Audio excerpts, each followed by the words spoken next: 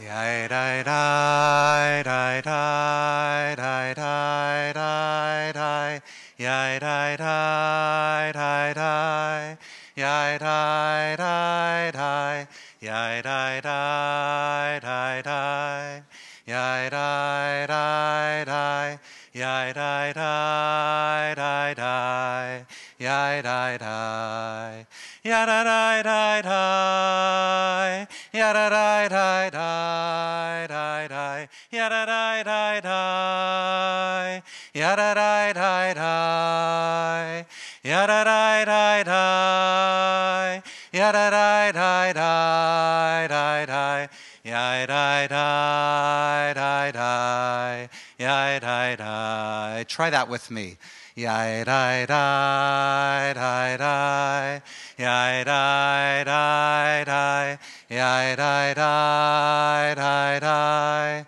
Yai dai dai dai. Yai dai dai dai dai. Yai dai dai dai. Yai dai dai dai dai. Yai dai dai. Yada dai dai dai. Yada dai dai dai dai dai. Yada dai dai dai. Yada dai dai dai. Yada dai dai dai. Yada dai dai dai. Yai dai. Yai dai dai dai dai. Yai dai dai. Welcome everybody to Temple Bethel, the Samueli Center for Progressive Judaism. My name is Kavod Weider. I'm one of the rabbis here, and along with Rabbi Heather Miller and Cantor Natalie Young, we welcome you. The reception this evening was brought to you by our Israel Matters Committee. Israel Matters, can you raise your hands so we can see you? We didn't have to do it, but they wanted to create a welcoming space for everybody to come. And we had to start out with a song because, you know, we get this many people in a room together, and why not? So we'll have to refill your water, Yehuda. So, you know, we're called the Center for Progressive Judaism, and one of the reasons for that now we can look at is that we are a duly affiliated congregation. We're affiliated with both the Reform movement, the URJ, and the conservative movement, the USCJ. And what I would like to see that we are continuing to grow towards is that Center of Progressive Judaism means a center for inclusive Judaism. That really, what we really aspire to be is Klal Yisrael, that we're really here, that no matter where we come from, our backgrounds, we can come as we are and be welcomed as we are, whatever our perspectives are on how this country should be run, on what should happen in Israel, we can come and be able to be heard and welcomed. And this became, you know, so much forefront on my mind after the 2016 election when we started to experience the extreme polarization in our country. And it became really clear, like, how do we, because people in our congregation as a microcosm for this country and for many congregations, we're having trouble having conversations about what's important to them with their own family, politically, whatever it is. Some of the most things that we feel passionately about, we would start to withhold from the people that we would care about the most because you know that you just don't talk about that if you want to have shalom bayit or peace in your family. And it became really important that there's something really, really off about this, that if we want to create the kind of world we want to create, we have to be able to talk to each other about difficult things. And so I was looking for ways in our congregation that we could come together in this kind of dialogue. And when Lisa Armoni, director of the Rose Project of the Jewish Federation and Family Services here in Orange County, came to introduce the iEngage initiative, community learning initiative, Jewish values in an Israeli-Palestinian conflict, and especially because of my familiarity with some of the work of Shalom Hartman Institute, realized this could be the way to start to open our ability to have conversations with each other and hear each other. And it's been that even as the curriculum of the iEngage program deals with the content around the Israeli and Palestinian conflict, the central message that I get from the class and the course is, how do we have conversations with each other with people who have different perspectives? How do we listen for and communicate the values that are behind our perspectives? And that's what we're about as a Jewish community, is to have our lives directed by values, by Torah. And that whole piece is something that we get not only in the curriculum in the course of Israeli and Palestinian conflict, but these are things that we're learning to do to bring into our conversations outside of the conflict, but in everything that's going on. So the other piece that I think is important, is central about this, is not only do these abilities to have these conversations create space for us to be an inclusive community, but it's also the only way that we grow as people. We only grow as people when we can have our own perspective be challenged and be broadened by others. The piece that I want to leave us before I turn this over is one of my favorite pieces of Talmud from Baba Metzia 84b. And this is about Reish Lakish and Rabbi Yochanan were chevruta, were study partners for their entire life. Very close, always arguing, always debating. And Reish Lakish died, and Rabbi Yochanan was plunged into deep grief and said to rabbis, "Who shall go forward to ease his mind? Let Rabbi Elazar ben Padat go, whose disquisitions are very subtle. He'll be able to help soothe and console Rabbi Yochanan." So he went and sat before him. And on every dictum uttered by Rabbi Yochanan, he observed, there's a breita, there's a rabbinic statement that supports exactly what you're saying. And he says, are you the son of Lakisha, of Reish Lakish? And he complained, Rabbi Yochanan complained, when I stated a law, the son of Lakisha used to raise 24 objections, to which I gave 24 answers, which consequently led to a fuller comprehension of the law. And while you say a breita, a rabbinic statement's been taught that supports you, don't I know myself which dicta are right? I don't need you to tell me that.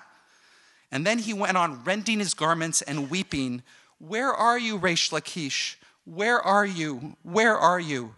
And cried thus until his mind was turned. And thereupon the rabbis prayed for him, and he died.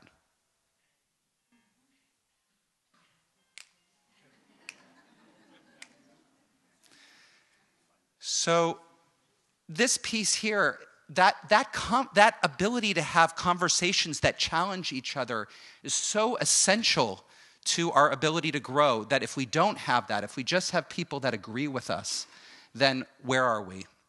So couple just statements about our space.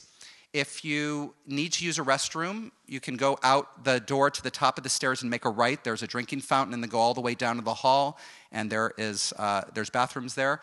As we just learned recently, please make sure your cell phones are on silent or turned off so that we can really give full attention to our speaker tonight. And notice where the exits are in our building. We have one over here, we have one here, one out the front. So just in case we needed to make a quick break, we know where to go, because at Temple Bethel, we really try to create a culture of safety and security. So if you see something that seems off or suspicious, say something, speak up. We create that together. So at this point, I'd like to introduce Lisa Armoni, the director of the Rose Project of Jewish Federation and Family Services.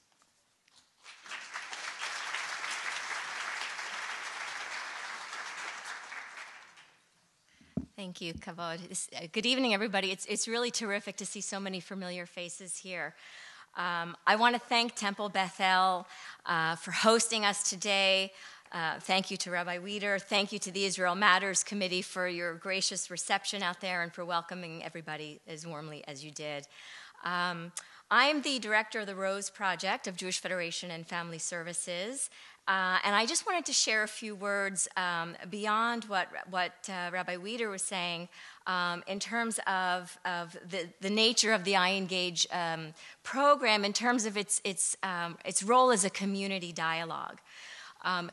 The Rose Project is a convener of community. We see our role as bringing people together from across the community to discuss issues of concern, the critical issues that we're dealing with today, and also to serve as a resource for robust Israel education.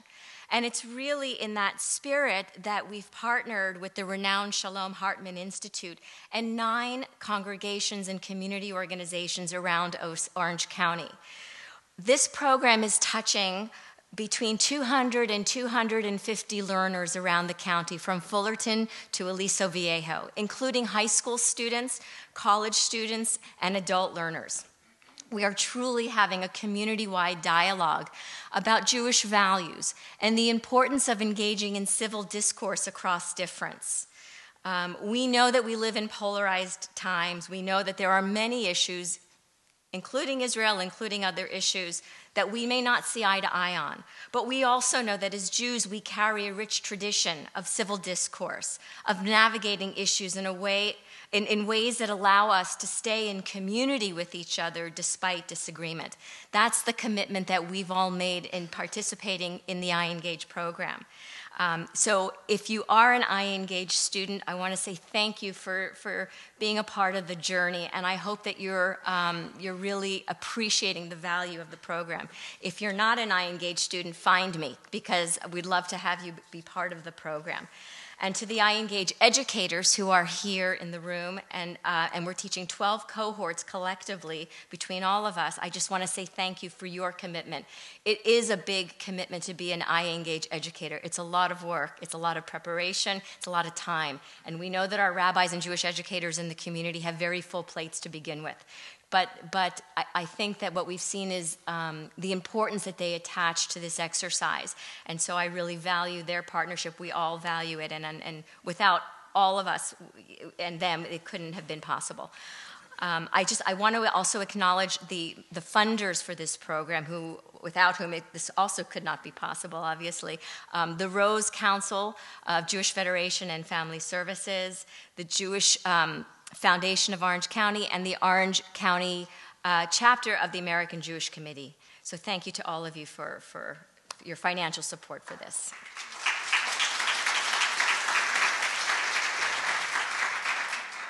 And now it's my pleasure to introduce our speaker.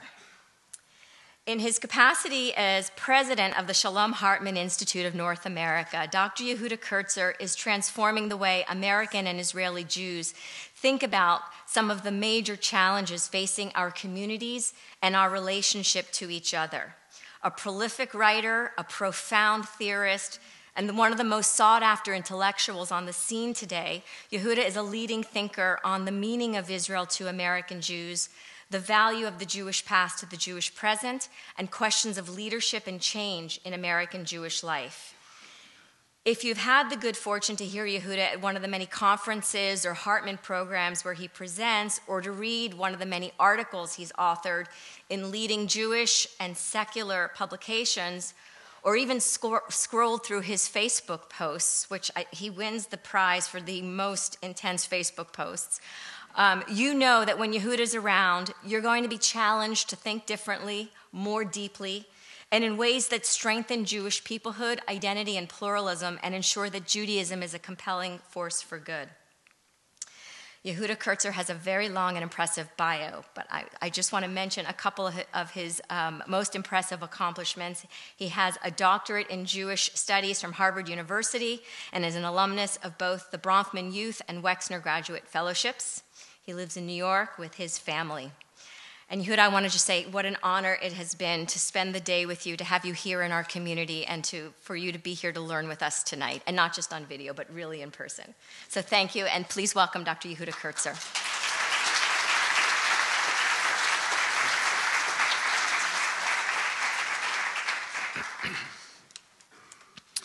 Thank you, Lisa, for that incredibly gracious introduction. Thank you, Rabbi Wieder, for housing us here in this incredible sanctuary. Thanks to my colleague, Cantor Michelle Stone, who runs all of our Hartman programs here in Southern California and was responsible for partnering with Lisa and bringing this together. You know, I have to tell you, today was actually very moving for me, and tonight is as well. When we launched the Shalom Hartman Institute of North America about 9 years ago and asked, what are the activities and ideas that we might do? What experiments might we run in the interest of trying to introduce ideas, raise challenges, and stimulate new conversations for the Jewish people in North America about our challenges on the theory that our community is blessed with so many gifts, so many resources, but that the challenges that we face, the conceptual big ideas challenges, are actually quite significant. To look back now and see in this community 250 people studying these materials, challenging each other, countering the prevailing wisdom that's out there that the Jewish community can't talk to each other about its most difficult challenges, but actually 250 people from across the community can study something that's called Jewish values in the Israeli-Palestinian conflict and not kill each other. That's an extraordinary thing to witness, and it really never stops to be very moving to me to see so many people come out on a weeknight to do some deep learning with the knowledge that, and spoiler alert, there's not going to be easy answers that come out of anything that we talk about, and I'm going to ask some harder questions than I am going to provide guidance or wisdom on how we're meant to solve it. But the commitment to do so actually really makes me incredibly optimistic about the future of Jewish life. If we continue to show up and enact the communities of curiosity and inquiry and seeking that we ultimately want to bequeath to those who come after us, I think we'll ultimately be okay. In that spirit, I wanted tonight to take on a kind of side issue to the Israeli-Palestinian conflict itself, in part because I know that many of you are studying these materials and are at probably a different place in the curriculum around Jewish values in the Israeli-Palestinian conflict, but I wanted to raise a kind of meta issue that pertains to all of us in the American Jewish community in relationship not just to the conflict, but to Israel itself. For over a decade now, American Jews, American Jewish leaders have been raising the flag and sounding the alarm about the growing distance that we know and are experiencing between American Jews and Israel. The distance that American Jews are inhabiting from Israel manifests in multiple different forms and actually represents a number of disconnected social phenomena that oftentimes get conflated. One of those phenomena is that Israel is the site of tremendous intra-communal conflict. In other words, Israel is one of the sites at which American Jews fight with each other. There's a second phenomenon altogether, which is that Israel is not just the thing that American Jews fight about, but something that seemed to have been more important, more central to American Jewish life 2 generations ago, and now it is possible, and even likely, to be an American Jew or a Jew somewhere in America for whom Israel is an irrelevant or inconsequential piece of your Jewish identity. Those are different phenomena. That Israel would be a source of conflict between Jews actually means that people still care about Israel. Because if you're willing to fight with other people about something, then you still consider yourself to have a dog in the fight. But distancing from Israel, a growing sense of alienation, that either Israel is too painful to be in relationship to, too alienating, or functionally too irrelevant to one's Jewish identity, represents a totally different story. When you're angry at somebody, you're still in relationship with them. When you are alien from them or apathetic about them, it marks a different phenomenon.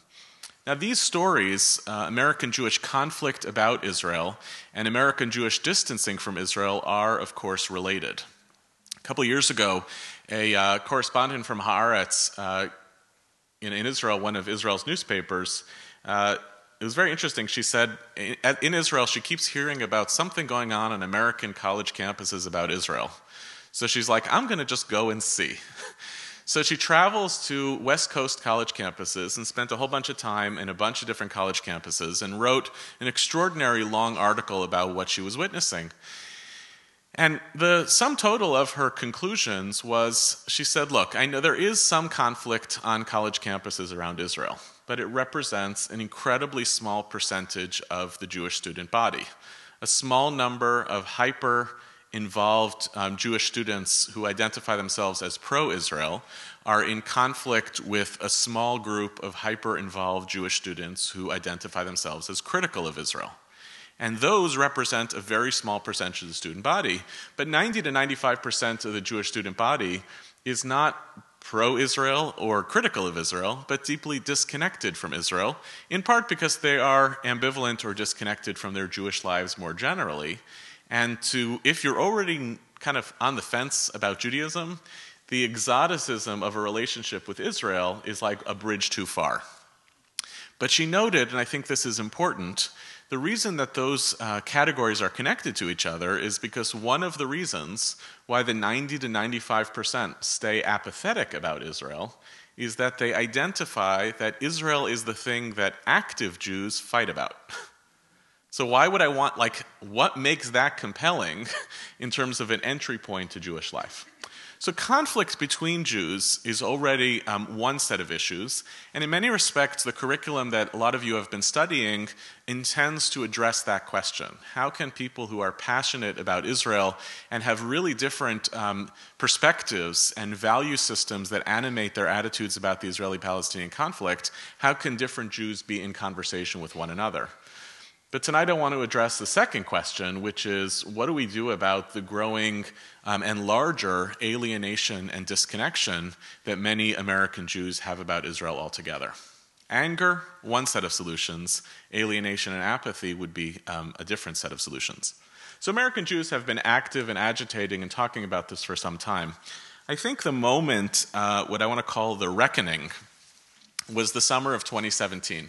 When the issue of the growing alienation of American Jews from Israel became kind of front-page news in American Jewish newspapers and Jewish media, not because of anything that changed vis-a-vis American Jews towards Israel, but because for the first time it became clear to many American Jews, some of whom probably should have been paying attention earlier, that this was not a one-directional alienation. That it wasn't merely American Jews feeling alien from Israel, but an obvious understanding that Israelis, by the way, were feeling pretty alienated and distanced from American Jews as well. When it comes to peoplehood, it takes two to tango. So if American Jews were feeling alien, but felt that Israelis were still in there for Jewish peoplehood, the summer of 2017 was a marker, a kind of watershed moment in the recognition that the State of Israel and the Jews of the State of Israel especially were involved in their own active and distancing process from the needs, interests, and in fact the integrity of American Jews and Judaism as well. What I refer to, of course, is the decline, the demise of the Kotel Compromise, in which the government of Israel had indicated publicly that they were interested in negotiating an outcome by which non-Orthodox Jewry could have a place, a licensed place to pray connected to the Western Wall Plaza, so that world Jewry would feel that they were represented. They had a space at what Judaism has long considered its holiest site, and which is an incredibly powerful symbolic pilgrimage site, especially for diaspora Jews.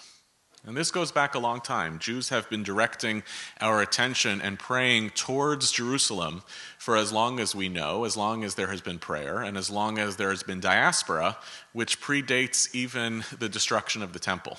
Jews have always faced this direction, and since 1967 especially, pilgrimage to the Western Wall has constituted a meaningful feature of diaspora Jewish identity as part of a weird phenomena that I like to call the diaspora Jewish bar mitzvah industrial complex.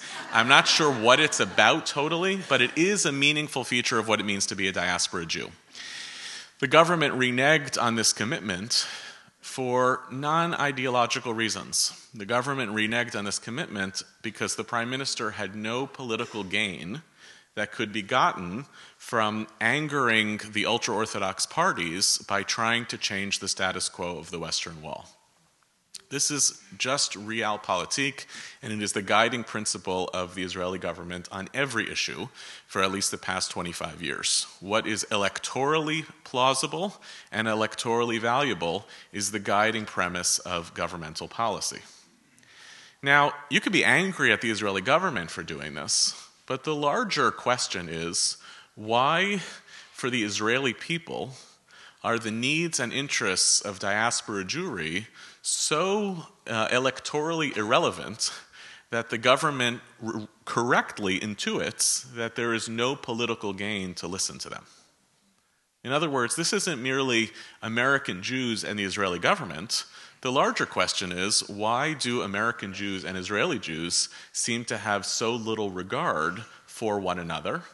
And I think many American Jews who have been hyper-involved and hyper-engaged in Jewish life for decades, involved in philanthropy and support, assumed that the same way that we see you, Israel, and we see ourselves responsible and accountable for you, you have to see us and be in some ways responsible and accountable for us.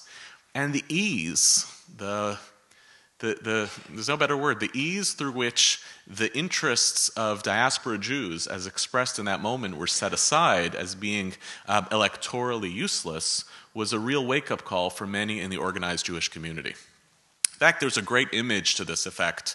I was in Israel when this happened. We did a little bit of organizing at the Hartman Institute. We had 160, 170 rabbis from across the denominations. We did a day of study between American rabbis and Israeli rabbis trying to figure out what we should be doing and saying about this. If you opened the newspapers, however, it told a really powerful story. The American Jewish newspapers, this was front page headlines about the Kotel Compromise. It was on about page 11 of the Israeli newspapers. But it was very telling to note what was on the front page of the Israeli newspapers on that day.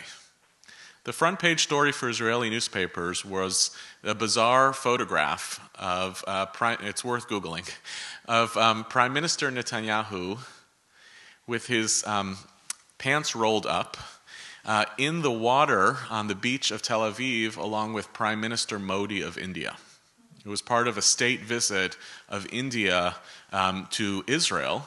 And therefore, that was what the majority of Israelis were looking at. And I felt that there was something poetic and symbolic about these two different stories in which American Jewish leaders are kind of desperately looking toward Zion and asking to be seen, and Israelis are looking in the other direction.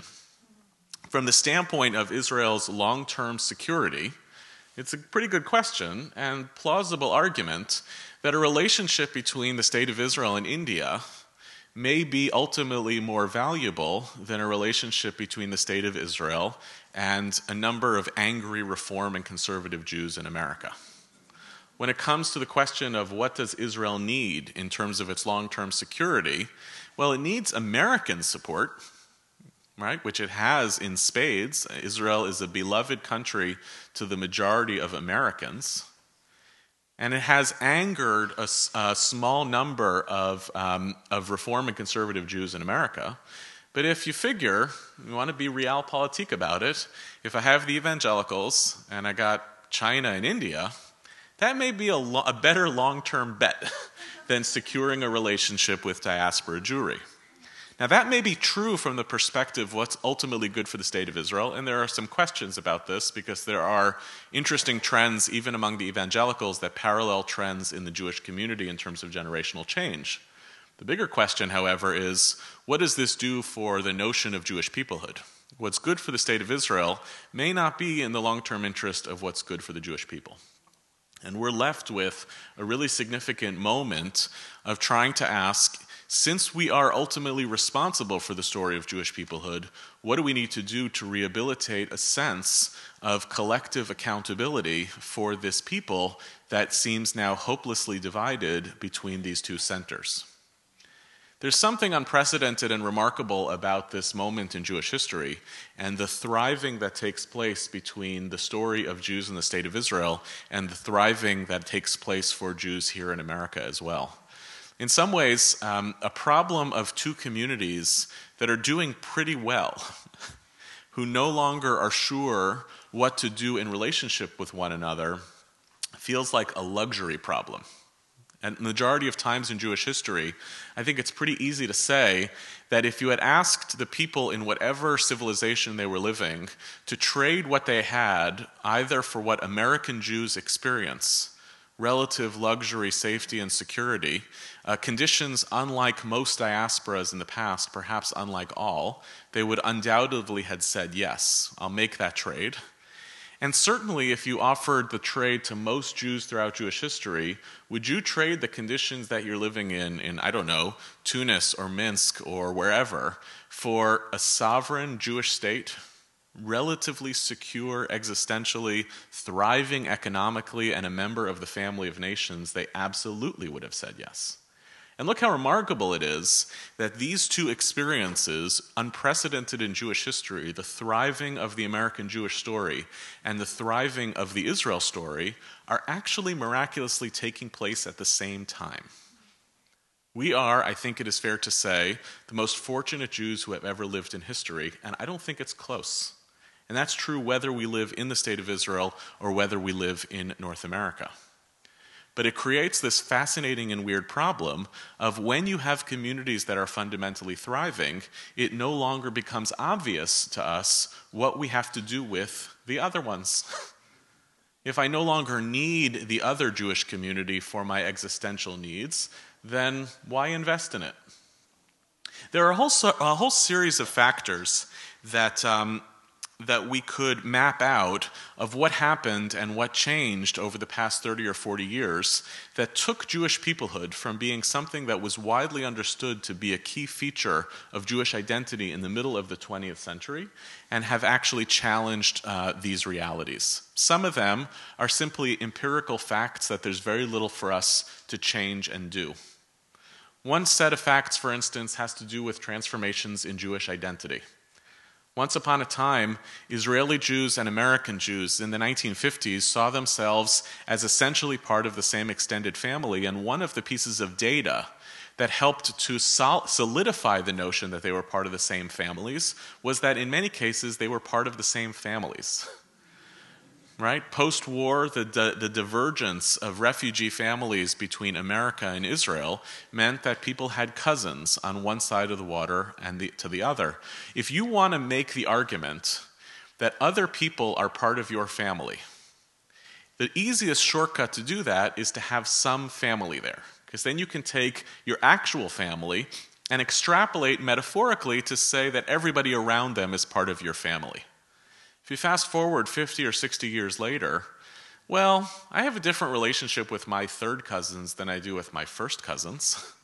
Third cousins are at that border of family and not family. First cousins are not. But more importantly than that, both Israeli and American Jewry have been undergoing a radical revolution in terms of ethnic identity. American Jews, through intermarriage, adoption, and conversion, are totally changing the nature of who is a Jew and who's a member of a Jewish family. And Israel, through a whole series of immigrations, are transforming the ethnic character of the Jewish people, such that American Jews are still predominantly Ashkenazi.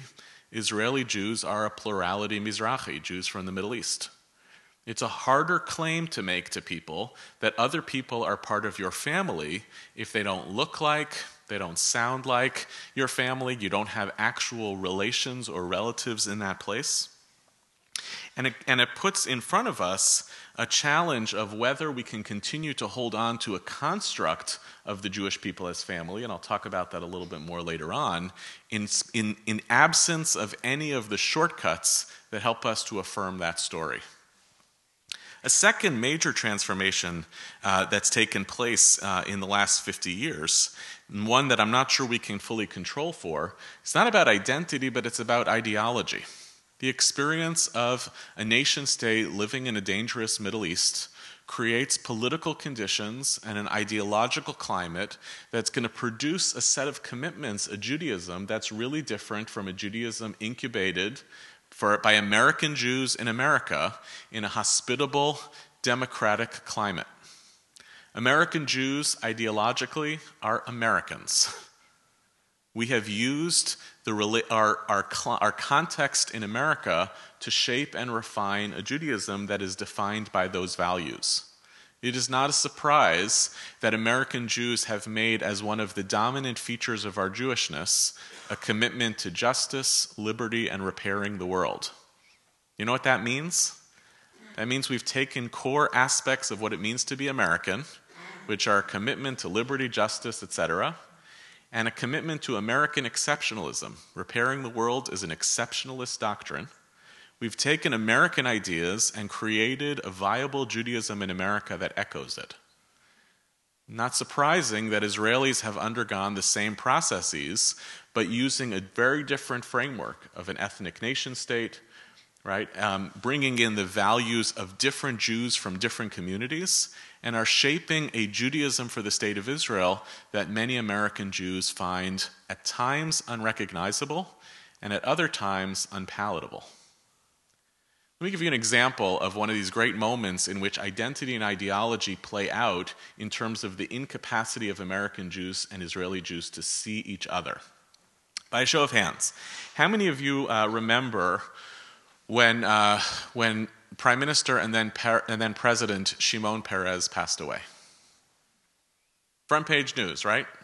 If you care at all about the state of Israel, or even if you didn't, Peres was one of Israel's great contributions to world leaders, and he was seen, especially by American Jews, as the kind of embodiment of the Israel that American Jews like, right? Right? Commitment to a new world order, belief in democracy, belief in justice, identified powerfully with optimism and the peace process, etc. By a show of hands, how many people here took note of when Ovadia Yosef died? Who? Ovadia Yosef is probably the single most significant halachic Jewish legal decisor for the non-Ashkenazi world since Maimonides.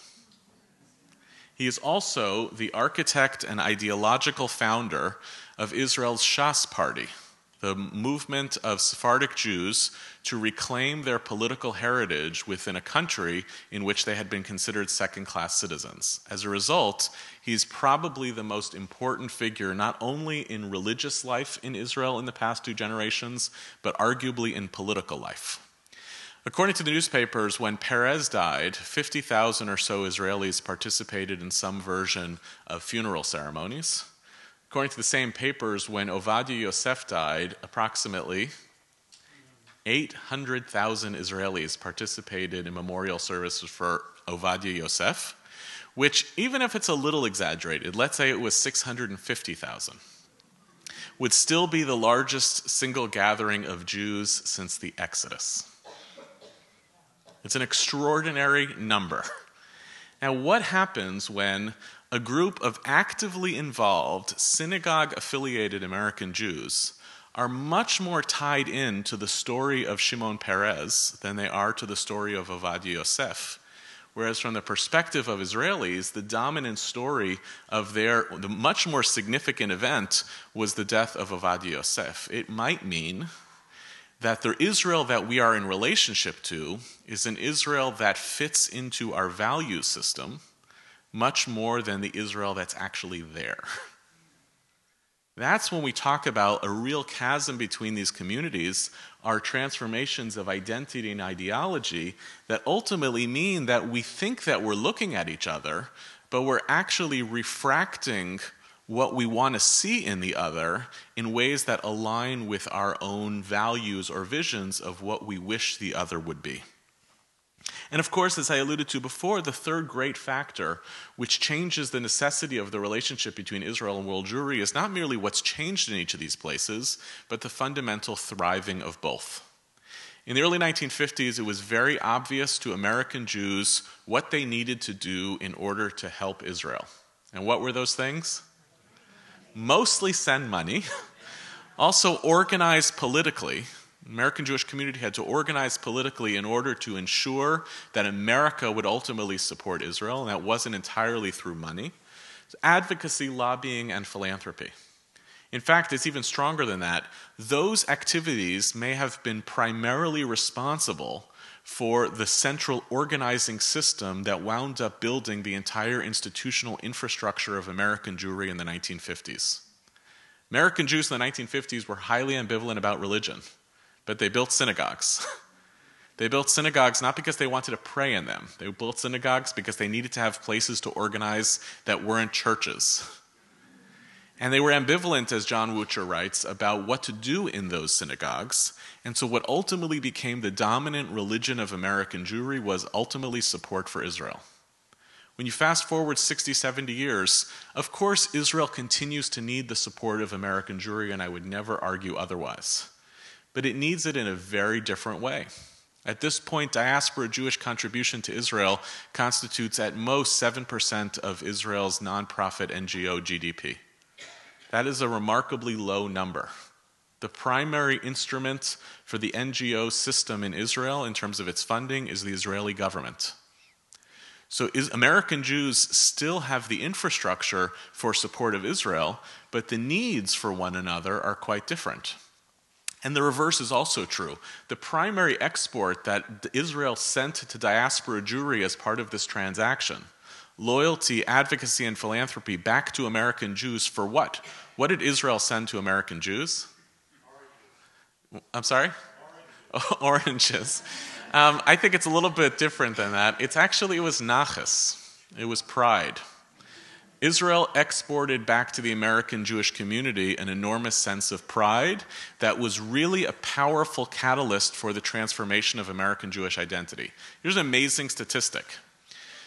The American election that signaled the watershed moment in American Jews running for office in America as Jews was the 1970 congressional election. That is not a coincidence. The Six-Day War changes American Jewish notions of their own power and makes Jews not pick up and move to Israel, but stand up straight. It's also the watershed moment for when American Jews start wearing kippot in public. We're not going to get pushed around anymore. That means an event that takes place in the state of Israel changes how American Jews see themselves. But what happens 50 years later when Israel is exporting equal amounts of shame as it is pride? For many, especially younger American Jews who don't come of age in 1967, but come of age in periods of intifadas, assassinations of prime minister, sustained occupation, when those things happen as the primary image of what is seen on the world stage as representative of the state of Israel, it can no longer be taken for granted that Israel is reinforcing Jewish identity in America. It might also be that Israel is undermining a sense of pride for Jewish identity in America. All of these variables suggest to us a set of conditions that no single programmatic solution is going to be able to solve. The goal for American Jews is not to turn back the clock in our transformations of identity. It's unrealistic and it's undesirable. The goal is not to create conditions that Israeli and American Jews have dependencies on one another for their existential survival. That would mean praying for anti-Semitism. Maybe a great moment of anti-Semitism or existential threat would pull the Jewish people back together again. I would prefer not to test that hypothesis. Right? Can you imagine the perversity of praying for anti-Semitism so that the Jews would care more for each other?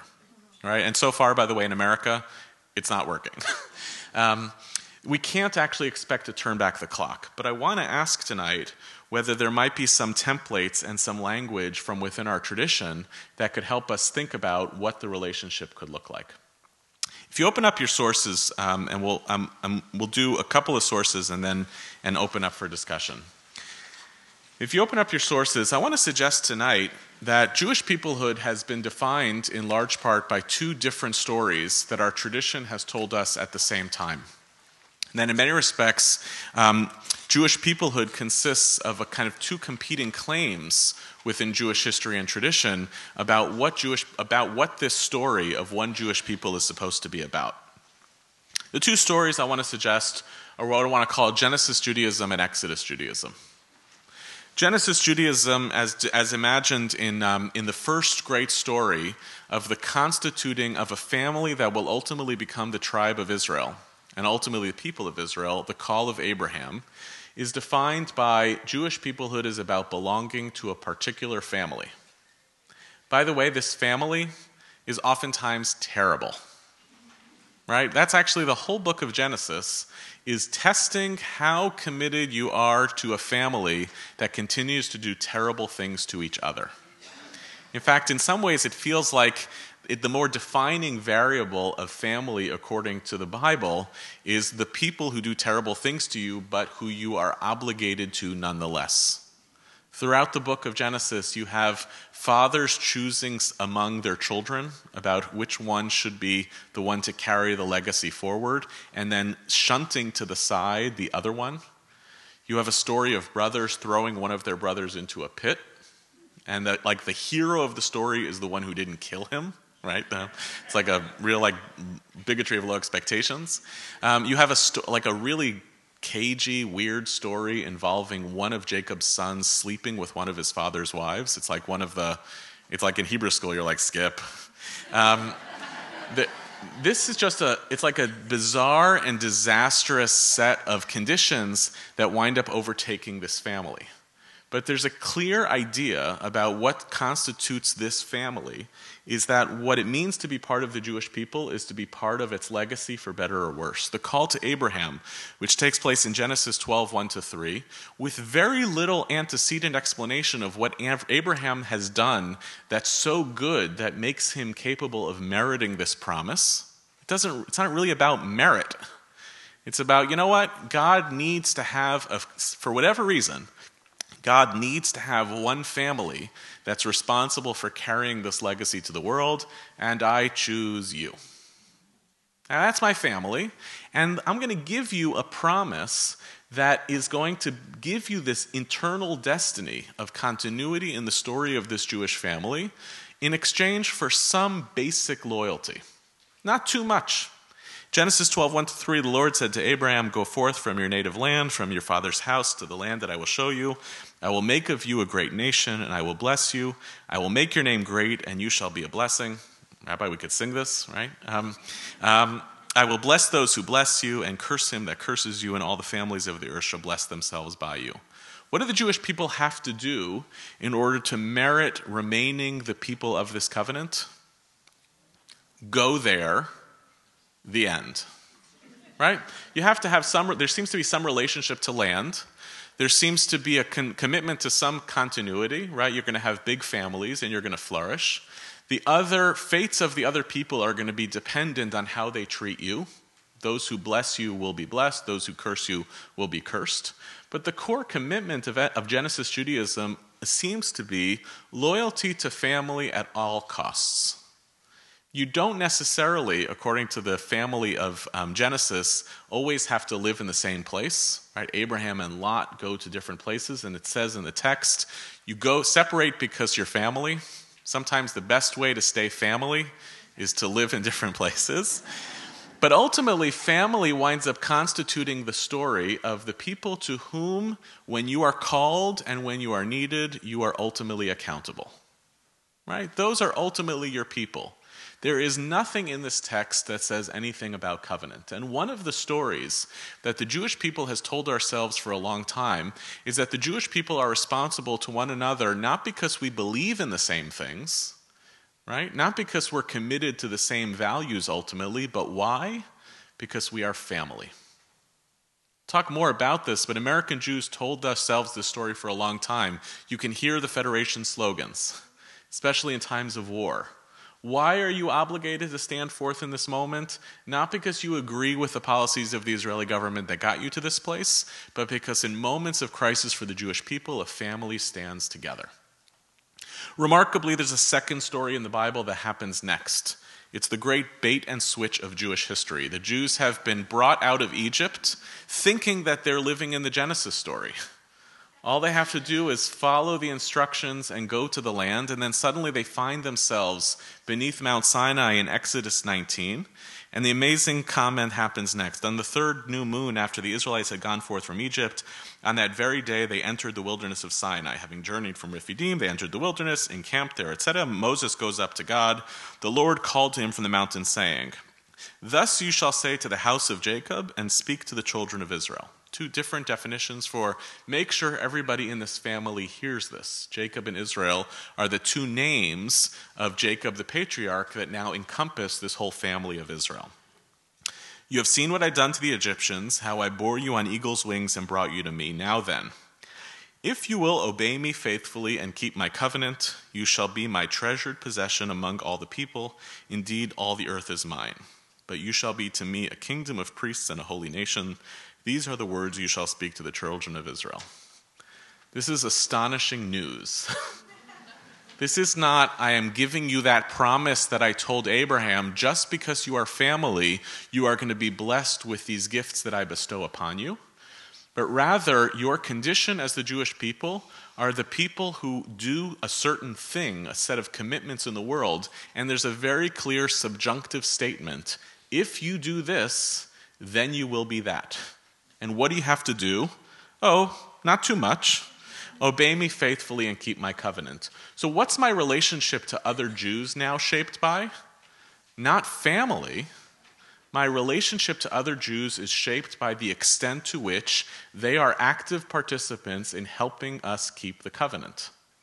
In theory, if I separated out Exodus from Genesis, and I wanted a constructive theory of Jewish peoplehood entirely around Exodus, then other Jews who don't do what I want them to be doing, not accountable to them. If anything, I might have extraordinary rage towards them because they're claiming the title and the name of the family of Israel, but they're not actually doing the things that Jews should do as being the people of Israel. They are actually my worst problem, right? In a Genesis Judaism, other people's misbehaviors are not a problem. They're not a bug, they're a feature. There are always going to be other Jews who do things that you hate, but the nature of your obligation to them is intact simply because they are members of your family. In an Exodus Judaism, the nature of my obligation to others is shaped entirely by the extent to which we are participants in the shared enterprise of a covenant. And if I do that, then I can become, the great promise of this text is that the Jewish people can become God's servant class. That's what a kingdom of priests is. All the other nations are the people, and you are my servant class, the priests. You will be able to minister in a special role in relationship between God and the world. Now, of course, in our Bible, Genesis is followed by Exodus, right? In other words, we are supposed to be both a family and a people that holds to a covenant. And obviously, the most complex understanding of Jewish peoplehood would demand of us that we try to hold those two things together, that we are both a family and a covenantal people. But in practice, much of Jewish history has been a war between notions of Jewish peoplehood that are rooted in ideas of family and ideas of Jewish peoplehood that are rooted in ideas of covenant.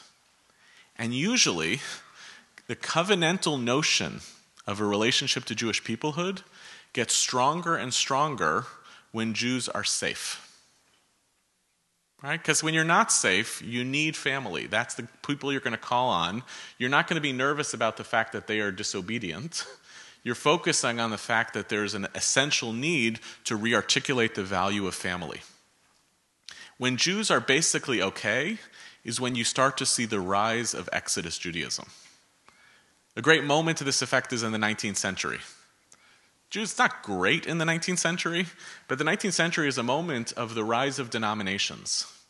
Denominations come around, they are reflections of an Exodus ideology. Who am I most committed to? Not the Jewish people, Reform Jews, Orthodox Jews, Hasidic Jews, conservative Jews. Denominationalism reflects an attempt to create sub-communities that think that they are the correct articulations of the covenant. In the 20th century, the balance goes in the other direction. The rise of anti-Semitism, and especially the Holocaust, turns the Jewish people towards a Genesis ethos. My guess is, for many of you in this room, you grew up with a sensibility of the story of the Jewish people as family was much more profound and much more common and much more easily employed than the notion of the Jewish people as covenant. Yes? That's a deep story for much of the middle to the late 20th century. But is it surprising to us that by the end of the 20th century, when the conditions that bred that notion of the Jewish people, which were so significant in the middle of the 20th century, give way to conditions in which Jews are now trying to articulate a question of mission for the world? Try to be a rabbi or a teacher today to a young group of Jews who tell them that they are obligated to care and love for the Jewish people just because other people are Jews. Wait, I'm sorry, there's no meaning that's supposed to be attached to this? There's nothing that Judaism offers that is supposed to be inspiring? No. Inspiration is the enemy of peoplehood. That is an ineffective argument once the existential conditions of the Jewish people have fundamentally changed. We are living in what I think is effectively the rise of a notion of an Exodus Judaism, where we are primarily tied to our ideological convictions much more than we are tied to family. And just to give you one test of this, it's what I call the Bnei Brak test. A Jew in Bnei Brak, something bad happens to a Jew in Bnei Brak. Bnei Brak is the ultra-Orthodox suburb of Tel Aviv. Does it trouble you more that something bad happens to that Jew in Bnei Brak than something bad happening to your non-Jewish neighbor or business partner here where you live? Doesn't. Maybe some would say yes, some would say no. The overwhelming majority of Jews fail the Bnei Brak test. If really we're supposed to be attached to Jews in some way that is transcendent above the particular convictions that Jewish people have, then we should be able to set aside the fact that that person doesn't look like you, doesn't like you, thinks you're wrong about everything, may not think you're Jewish. You're supposed to set all of those deliberative concerns aside and be attached to that person simply because of an obligation of Jewish peoplehood, and to be more grieved and beleaguered by what happens to them than what happens to your neighbors here. But if you can't pass that test, it means that the integrity of that commitment of Jewish family above all is giving way in some ways to another set of commitments.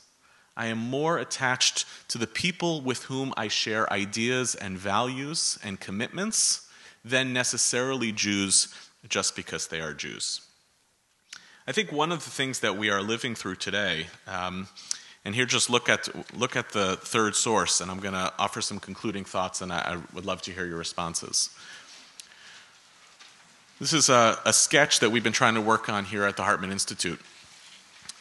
What I think we're effectively living through is that a story of family that was so significant in the middle of the 20th century, a group of people related by blood and having a shared sense of belonging and mutual obligation. And here I just want to insert one footnote: related by blood, real or imaginary.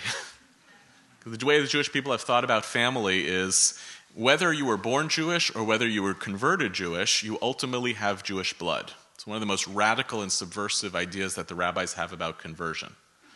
Right? So a group of people related by blood with a shared sense of belonging and mutual obligation. This story of family has defined a huge feature of 20th century Jewish life. We are obligated to each other in spite of the fact, or maybe even because of the fact, that we see the world very differently, but we will ultimately be accountable to each other at the end of the day just because of some sense of shared obligation. The reason why this held sway in the 20th century was because of need, codependency, because of ethnicity, reinforcing the story, and I think ultimately because there was a shared belief that held that family together, the need to build the state of Israel. So now we got a shared project, a shared sense of obligation, and a belief that that project was fundamentally good. It was fundamentally right. And as long as we are committed to that fundamental good and that fundamentally right belief, then we are a family doing an Exodus project. But one of the things we have been experiencing over the past 20 years is the possibility that the shared belief is now diverging. What American Jews are most passionate about their own Jewish identity, and what they want the state of Israel to be, is really different than the belief systems of Jews in Israel about what they want their Judaism to be and what they want the state of Israel to be. Jews in Israel overwhelmingly want the state of Israel to be more democratic when it comes to religious pluralism and more democratic when it comes to religious coercion. But any version of what the Israelis will bring about for religion and state is going to be far short of what diaspora Jews would actually design. So our belief systems are now becoming much more significant in defining our identity. And then you start seeing things like the B'nai Brak test. Lo and behold, my network of shared believers might be a more significant set of commitments than family on its own. And it's also possible, and if you look at the last item on this list, that for many of us, family has been replaced not by a community of fellow believers, but by consumer. Think about the difference between a relationship I have towards members of my family than the relationship that I have towards something of which I am a consumer. Maybe in some ways the activities that we have done vis-a-vis Israel have turned us into consumers of Israel and have turned Israeli Jews into having a consumer mentality about what they need and what they get from diaspora Jews. The advantage of a consumer model, it's an open marketplace. The deep disadvantage of a consumer model is there's no intrinsic loyalty. We have been in a powerful journey over the past 30 or 40 years from the story of family as something that many of us took for granted as a core feature of Jewish life to the Exodus-type belief systems as being the organizing principles of Jewish peoplehood, and in some cases, even consumer-type models. Let me make a couple of last comments. One possibility of how we get out of this mess is to try to figure out whether there is something to be learned and something to be gained from all of these categories, and starting to get comfortable with different models that may not seem that viscerally comfortable, but are at least a gesture in the right direction. Right? Partnership, for instance. Maybe partner could be a more effective model for thinking about the relationship between Israel and world Jewry than family. If the Jewish people no longer feel that they are necessarily family, then maybe something is lost and something emotionally significant is lost. But the language of partnership helps us to figure out what are the aspects of this that could be a shared enterprise, and what do the different partners in these relationships have to bring to bear in order to create a climate of mutual benefit. I am not convinced that a next generation of Jews is going to be convinced, much less coerced, to buy into the notion that the Jewish people are family even though they don't feel it or experience it. But they might buy into a notion that there could be some model, investors, partners, and consumers, that signal to them that there is something to be gained profoundly out of a relationship to Israel. And I think it's possible to sell that story to Israeli Jews as well. What is gained and what is lost in this climate of shifting dynamic from thinking of this as a relationship of a shared investment, a shared partner, or even something of a consumer. But the other thing I would suggest is, and this goes back to the Genesis-Exodus divide, I think the burden is very much on us as leaders of the Jewish people. And honestly, if you're showing up to a synagogue on a weeknight, you are a leader of the Jewish people. As leaders of the Jewish people, trying to figure out how to embody that the most complex version of the story is in some ways the most powerful version. If Genesis and Exodus have been at war with each other in some ways, what does it look like for us, instead of choosing teams and joining into the bludgeoning of these various ideologies with each other, what does it look like for us to try to figure out how to embody being a Jewish peoplehood that's actually committed to both? Knowing that maybe you have something of a shortcut of I believe that the Jewish people are family, but that maybe enables you to have empathy for those generations of Jews who can't fully connect to that metaphor and need the language of covenant. That too is a useful instrument in building some notion of Jewish peoplehood. I'll share with you that much of our work over the last year and a half was that we recognized at the Institute we've been doing this work in America for a long time, and we need to change our language and create new context for American Jews to rethink the relationship to Jewish peoplehood. It's time for us to have this kind of conversation. But the equally powerful work that we've been engaged with, and it's much harder, is trying to figure out how to introduce this vocabulary in Israeli society as well. And one of the things that I think makes me optimistic and hopeful is we, the Jewish people, have all of these tools. Not only do we have Genesis and Exodus, we have Leviticus, Numbers, and Deuteronomy. And there's other books as well. All of those tools are actually frameworks and models by which we might be able to construct a vision for Jewish peoplehood that doesn't have the painful shortcuts that the 20th century provided for us, but might be something of the raw materials for a renegotiation of the relationship between Israel and world Jewry that feels right now long overdue. Thank you.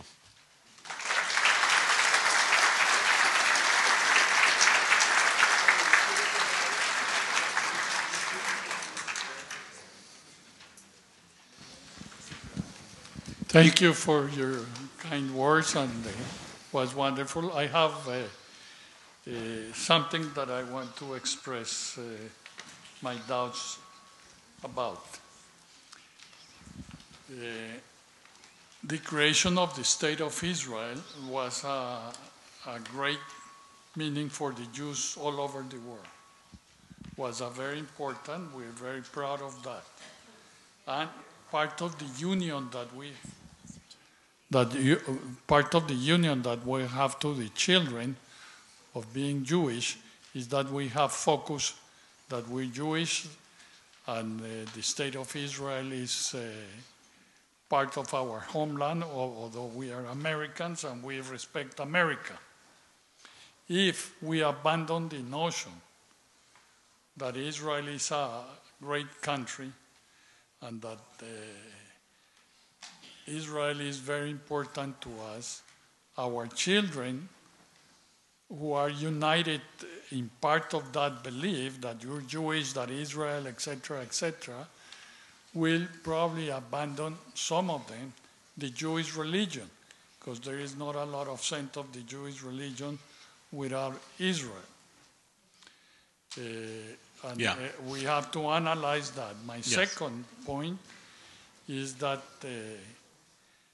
they has, and that's the way that I interpret the United States, they have a great rise in anti-Semitism in the last couple of years, in the school system, in the universities, when they don't like Jewish boys, and if they don't have a pride to be Jewish, they may abandon the Jewish religion and tradition. Thank you. Great. Just briefly, I'll say, look, I work for an Israeli institution. I care about the state of Israel and the Jewish people. I'm a Zionist. I'm also, I think we have to come to terms with the fact, and it's very difficult to hear, that we in this camp have kind of taken for granted that Israel, by definition, strengthens Jewish identity, Jewish pride, attachment to the Jewish people. And I think we have to confront the fact that for many Jews, and a growing number, Israel is the single thing that makes them struggle most with their Jewishness. That is in part because they experience that they go to Israel and they can feel like full Jews when they're in America, but because of governmental policies and so forth, they feel like lesser Jews when they come to the State of Israel, and of course because of government policy vis-a-vis the Palestinians. So that factor is part of what's underlying this problem. If we take for granted more Israel means more Jewish, we are actually risking that more Israel might turn a significant percentage of our children and grandchildren into feeling less pride and attachment to the Jewish people. In other words, that not Israel would be a more effective route to their Jewish identity. That, to me, I'm characterizing as a kind of Exodus Judaism. I don't really have to feel attached to that anymore. I need to build community with those who share my covenantal beliefs and values wherever they might locate themselves as being. And here, too, you mentioned anti-Semitism. I'm happy to talk a little bit more about that.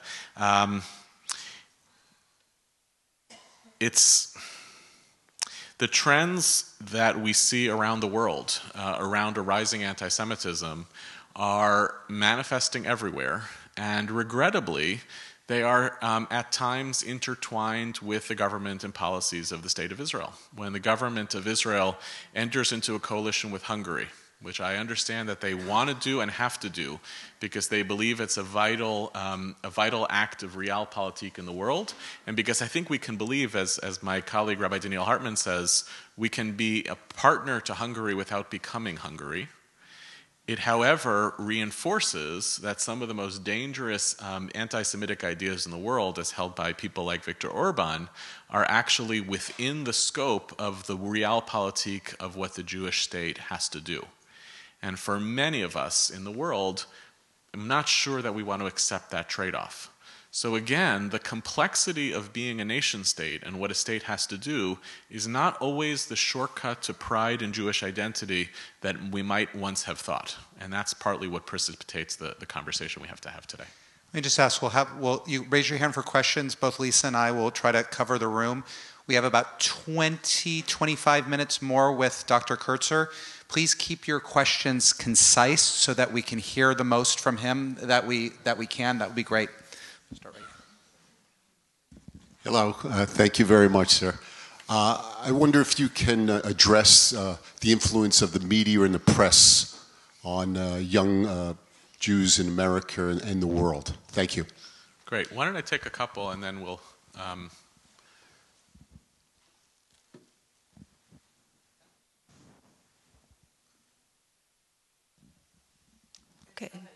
Okay.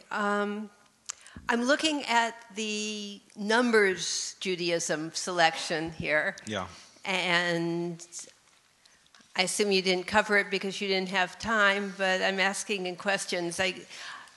So I can look at it and I think I get the general picture that there's a certain division of labor between diaspora Jewry and Israeli Jewry in this model, but I don't get the last paragraph. Okay. I mean, I would understand if you... I'll tell you why it's here. Okay. Yeah. Should we take one more? Sure. And then I know there's some folks in the back as well who have some questions. Yeah. Going back to your B'nai B'rach test, I think the answer to your question as to whether we care or not depends on what happened to that gentleman. And if what happened to him was a terrorist act or something anti-Semitic, then our Genesis part of Judaism may come to the forefront. If it was something, a bad business deal, we might not care. And then the Exodus part comes forward. So my point or my question or my idea with regard to how do we solve these issues is I think what we have to do today as Jews is remember our history. And you mentioned that we live in this ideal time as Jews, both in Israel and in the United States, where things are good. Yeah. And I'm not wishing for bad, but the reality is good doesn't last. Yeah. And when you go back historically, and we just came back from a Rhine River trip, and we went up from Amsterdam to Basel and saw that the condition of the medieval Jews is not much better or worse than the condition of Jews today. Yeah. And so my question to you is, maybe the answer lies in teaching history to our children so they understand that, yay, times are great right now, but don't count on it for either us or Israel. Yeah. And therefore, the family remains important. Great. So quick comment on the media. Look, it's a bad time in the world to be criticizing the press, so I don't want to do that. I think that's like a bad turn. I will say I think Jewish media oftentimes gets attracted to the most sensationalist versions of stories of what the Jewish people are experiencing and dealing with. I'll say something a little bit controversial. Don't jump on me. I think it's actually a fact. Jewish media covers the BDS movement at a rate of 400 to 1 than the general media. And as a result, Jewish anxieties around the BDS movement are dramatically reinforced by the amount of coverage that there is about the BDS movement. The folks in the BDS movement would be thrilled to know that they were as successful as Jews tend to think they are. They, by and large, are experiencing their work as failing. So part of, and there are ideological reasons for why certain stories are told in order to inflame our anxieties and our fears, and what the economy and the industry is that drives those concerns. So I think there's a role in the storytelling world for some of this business. It just requires of us to not just be passive recipients of the stories that are told about what's going on with the Jewish people, but active curators of the story that we wish we were telling.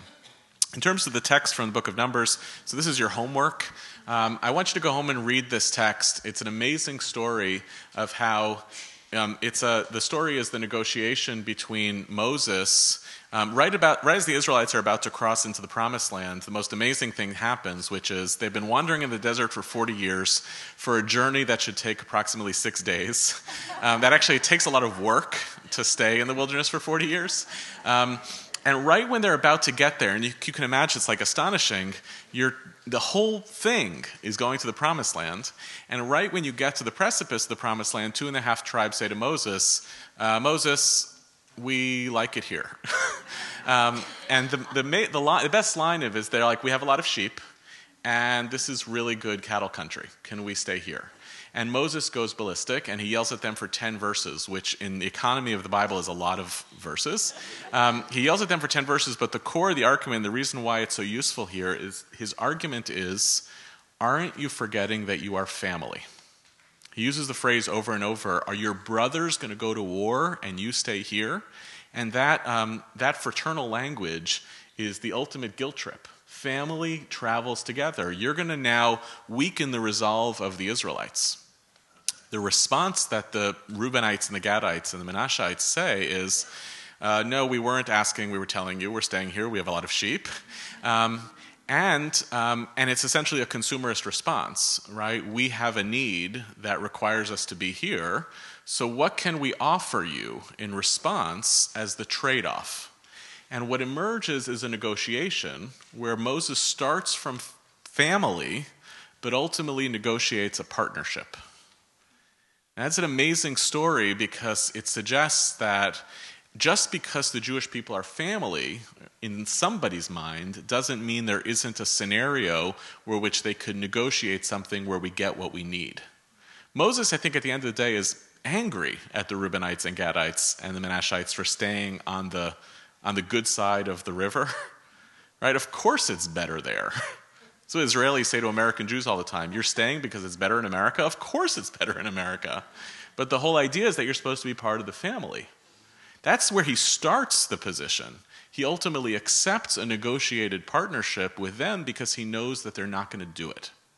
So there's something there that might be a useful template, not just for the possibility that one metaphor can get replaced with another, but that ultimately there's some negotiation that might be possible between Israel and world Jewry that doesn't require of the people who believe that it's family to jettison the idea of family, but might require of them to take seriously that other people have different needs. In terms of the comment on the Bnei Brak test and remembering history, I guess I have less optimism that the study of history leads to the obvious conclusion that one's empirical realities is temporary. Now, I believe it. I am with you, right? I have a history soul. So I can say, at one hand, I think this is the best conditions that the Jewish people have ever had in our history, and that obligates us to take seriously what it means to have affluence and influence and power and privilege and be responsible for the society. I can say that at the same time that I can tell you that I know where all the suitcases are in my house and that our passports are always going to be up to date, right? I know that. I'm not convinced that trying to tell people that what they're experiencing is counterfactual to their condition is ultimately fulfilling and it ultimately works. And I think many people experience the language of, especially younger people, well, Jews in the 1930s in Germany thought they were safe as well. They experience that as avoidance for the unique conditions of the American experience, and it sounds to them like a means of shifting people away from their obligations to be good Americans. That they're supposed to be obsessed with our own destruction and our imminent loss, and that in some ways exonerates or absolves us from responsibility for this country. So I think there's a certain limit. My personal view, you may disagree, is that there's a certain limit in teaching history if it's trying to present a kind of counterfactual moral to the lived experience that people have. I think part of the work we have to do is validating what's different and exceptional about this experience, and once you can do that, maybe enter into some conversation about, even so, what else, in what ways are we obligated? Yes. Hi. A question about how you define some terms, because you speak about American Jewry and the diaspora as though it was something monolithic. And a straining of the Pew data, at least with respect to American Jewry, would indicate that American Jewry has a lot more diversity of opinion about what goes on in Israel, depending on whether it's secular Jews or observant Jews, as opposed to like the tripartite Reform, Conservative, Orthodox. And in terms of the diaspora, I think if we asked Lord Sachs, he would tell you that there really isn't a reform movement as Americans define it, certainly not in England and probably not on the continent. So to that extent, is the disconnect between Jews in Israel and Jews throughout the world the result of an attempt to impose American liberalism on what's going on in a pretty tough neighborhood in the Middle East, as opposed to something different? Okay. We'll take two more and then...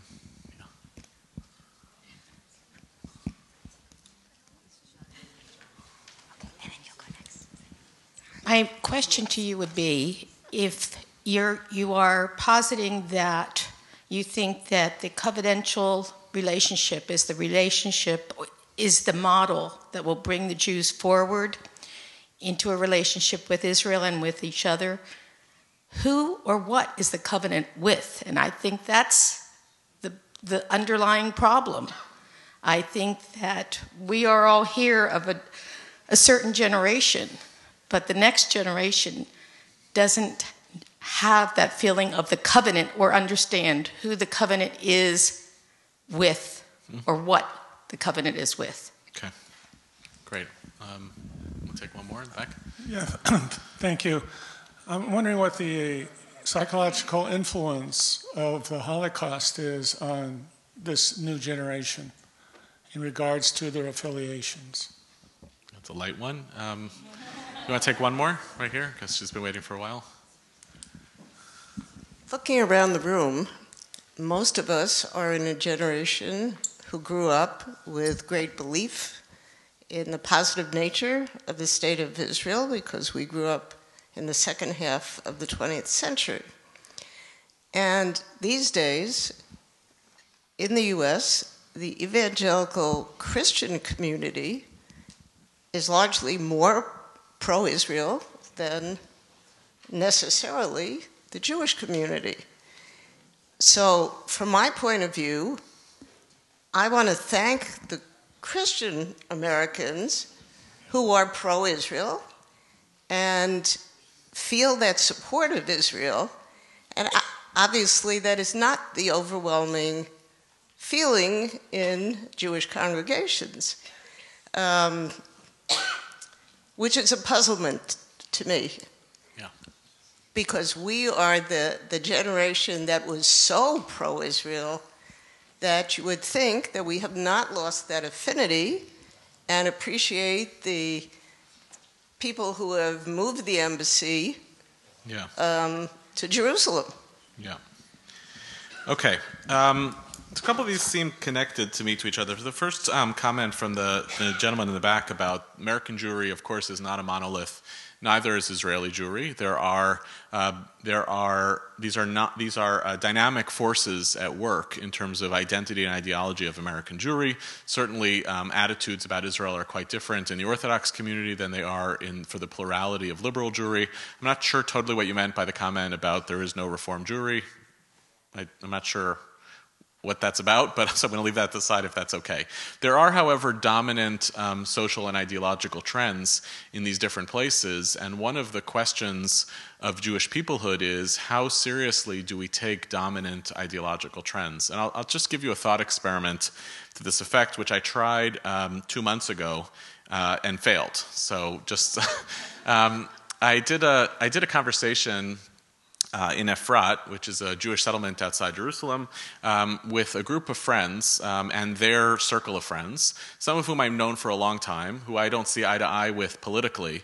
But I said, I want to come and talk to you because part of my work is around figuring out how to keep American Jews connected to Israel, and you guys are, to them, part of the problem, and I want to talk to you about what American Jews are experiencing, and I want to figure out with you what we can do about it. And it was a powerful conversation because I said, here's what American Jews are experiencing, and I said, does this implicate you and does it bother you? And most importantly, does it obligate you? What is your responsibility vis-a-vis the story? So, not surprisingly, the majority of the folks who were there said it bothers us tremendously that American Jews are distancing from Israel, but the central thing that American Jews have to do is get their act together.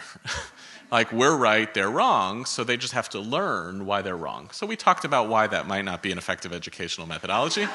And then there was like a kind of critical moment in the conversation where a number of them said, what angers us the most is that during the Iran deal fight, the overwhelming majority of Israelis were incredibly opposed to the Iran deal, and they watched as the majority of American Jews supported the Iran deal with what seemed to look like a partisan objective. For the president, this was clearly the signature foreign policy accomplishment that he was committed to. It's very clear that he telegraphed to the Jewish community leaders, I need your back here, I need your support. And what bothered them was, it's one thing to be opposed to the government of the State of Israel. Keep in mind that at best, the prime minister's party winds up winning 30% of the election, right? It's one thing to be opposed to the prime minister. But if the overwhelming majority of Israeli Jewry is opposed to this, isn't your job as American Jews to listen to that? Isn't that the peoplehood move? And to say, even if I think this is better for America, I have some obligations to Jewish peoplehood that require me listening to the majority of the Jewish world. They said that to me. I said, okay, let's take a thought experiment. So if you want that to be true, what if the overwhelming majority of American Jewry were screaming to you that a presidential candidate they saw as an existential threat to American values and to the world? Right? I'm sorry to speak in code. But that's been true about the overwhelming majority of American Jewry and its positions about President Trump. Overwhelmingly. Right? The numbers are overwhelming. And as I said, it didn't go well, and I can see some people shaking their heads. It's not going well here either. Their argument back to me was, no, our interest is what's good for Israel, and that's going to be true whether it's here in Israel or it's there in America. And I said, that's fine, but then we're not actually having a conversation about Jewish peoplehood. We're just talking about what's good for the state of Israel. If we're really serious about a conversation about Jewish peoplehood, then it means that the majority of American Jews determine what is good for the Jewish people in America, and the majority of Israeli Jews determine what's good for the Jewish people in Israel, and that is in some way obligating and commanding, and we have to listen to it. But if it's only a one-way street, then I'm not sure we're even talking about Jewish peoplehood anymore. We're talking about loyalty to something else. We're not actually talking about a genuine bilateral relationship. We're talking about something else entirely. Comment on the question about the Holocaust. We could be here for a while. I spoke with a group of some of the rabbis and educators this morning about this issue and the ways in which about Holocaust memory is being contested right now implicitly. That much of what we talk about when we talk about Israel, and especially much of what we talk about Jewish survival, is an underlying implicit negotiation between Jews about what we think the commanding memory of the Holocaust is supposed to be. I think for many Jews who are survivors, the children of survivors, who have the Holocaust in their rearview mirror constantly, experience the specter of that Holocaust memory to define a commitment to never allow the Jewish people to become victims again. I think a growing number, still small percentage of Jews feel that the overarching moral message of the Holocaust is the fear of becoming perpetrators, and that will turn you to a very different politics. And that for many Jews as well have identified that the dominant moral lesson of the Holocaust is, as America tends to believe, not to be a bystander. Now, it's possible to believe all of those things, right? We should not be any of those things. But I would suggest that they're actually, in some ways, pulling us apart, and that there's a tremendous amount under the surface of the way that Holocaust memory is deployed politically to be able to drive certain clear political agendas of what the state of Israel should do and how American Jews should support it. There's extraordinary history of the way that Prime Minister Netanyahu, who wound up taking over from Begin, quite remarkably, as the principal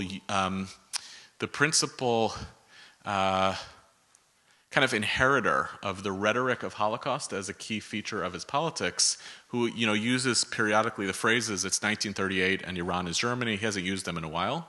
But there was something very learned about the way the prime minister did that, because sometimes he would say it's 1933 and Iran is Germany, and sometimes 1939.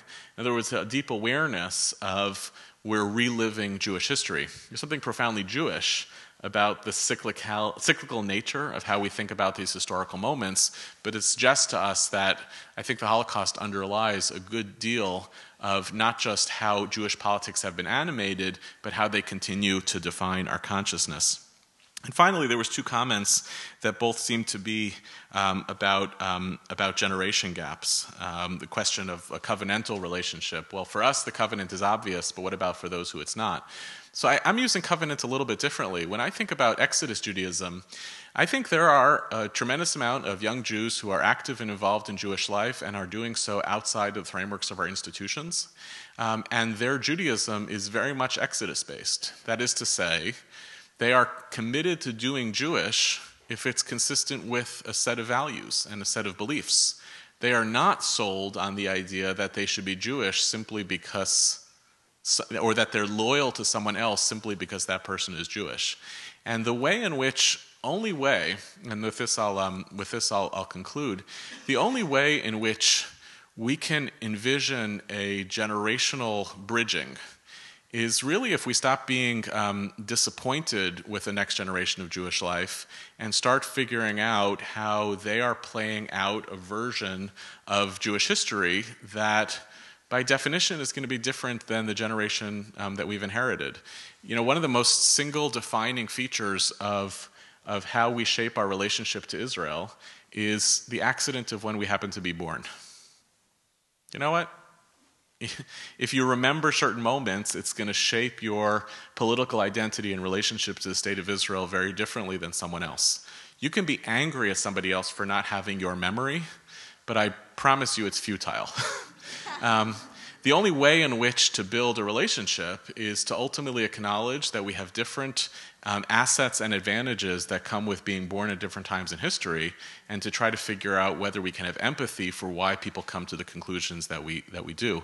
And what that ultimately does, and this is what I tried to present today, we're living in a period of tremendous entropy as relates to Jewish identity and Jewish peoplehood. It's uncomfortable. Right? The story that was true about Jewish peoplehood in a previous generation feels to be not true. The instinctive response is to try to foist the same construct that worked for us for a long time on those who come next. I challenge you to remember what it was like when you were 18 and someone was trying to foist their understanding of how the world worked on you. It never seems to work. The only way in which we're going to be able to do this is if we remember that these things operate in cycles, and if we try to model a version of a much more integrated sense of Jewish peoplehood, one that is rooted both in family as well as in covenant, and to try to see whether that can help us facilitate a next great future of Jewish peoplehood. Thank you, everybody. Thank you.